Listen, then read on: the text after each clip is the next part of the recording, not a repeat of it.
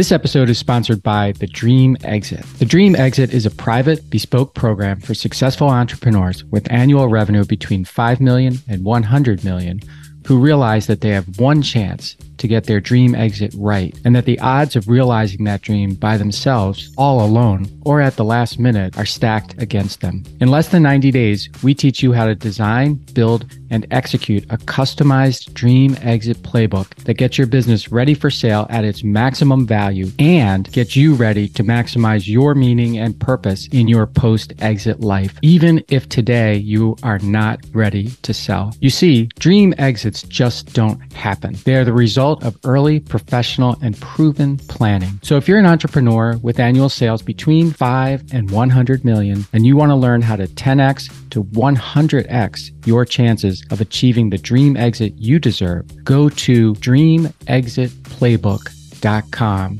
today.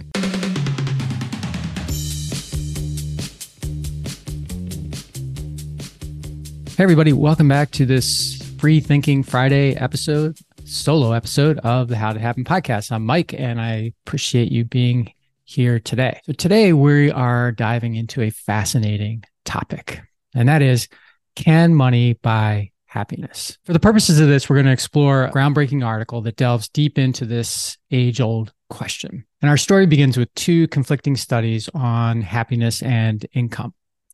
On the one hand, we have a study done by two economists, Daniel Kahneman and can't remember the other guy's first name, but his last name is Deaton, referred to as KD, which analyzed over close to 500,000 responses from the Gallup Healthways Wellbeing Index.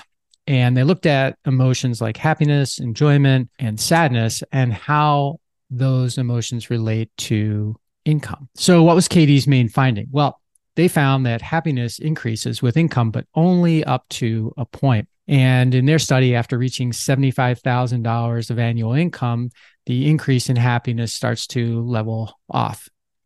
So this threshold became a widely quoted figure, suggesting that beyond a certain income, more money doesn't mean more happiness.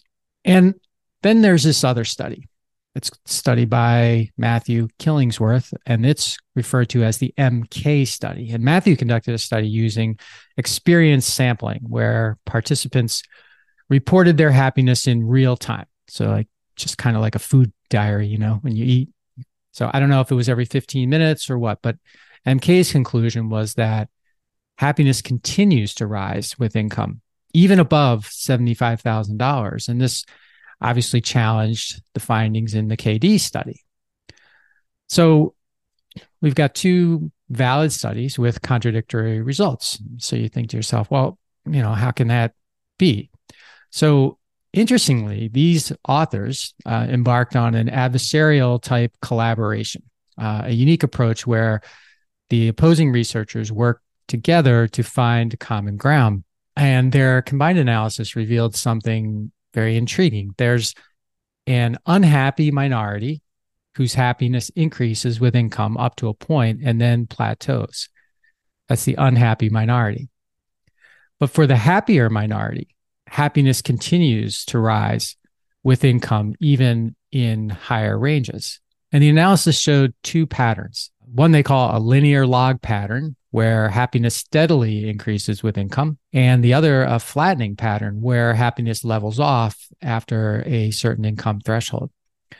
Both patterns exist simultaneously, but affect different groups of people differently. So the study also sheds light on the importance of how we measure happiness. Like everything, it always comes down to how you measure it, right? You and I both know that. So KD's approach was more effective in measuring unhappiness, it turns out, while MK's method captured a broader range of emotional well-being. So the question is, can money buy happiness?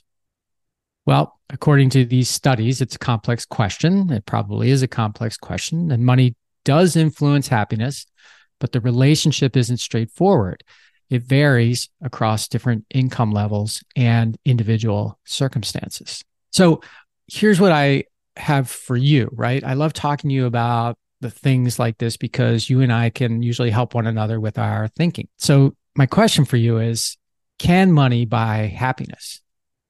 Do you agree with the DK study or the MK study or neither? Do you have your own belief system or have you studied this yourself? Here's where I come down on this. Money can definitely buy happiness. There's no question about that. And at what level, I think is different for every person. And I have no way of predicting what that's going to be for you or me or anyone else. But when I think about it, I put in my own experience, I think, well, having enough money to buy what I want and will use, which are two sometimes different things. And I've definitely fallen into this trap of things that I think I want, but then I never use. So for me, being able to have enough money to buy what I want and will use, having enough money to buy family experiences that I will remember, and having enough money for donating to things that my wife, Jamie, and I want to support, that makes me happy. So I'm really interested in finding out what makes you happy when it comes to money.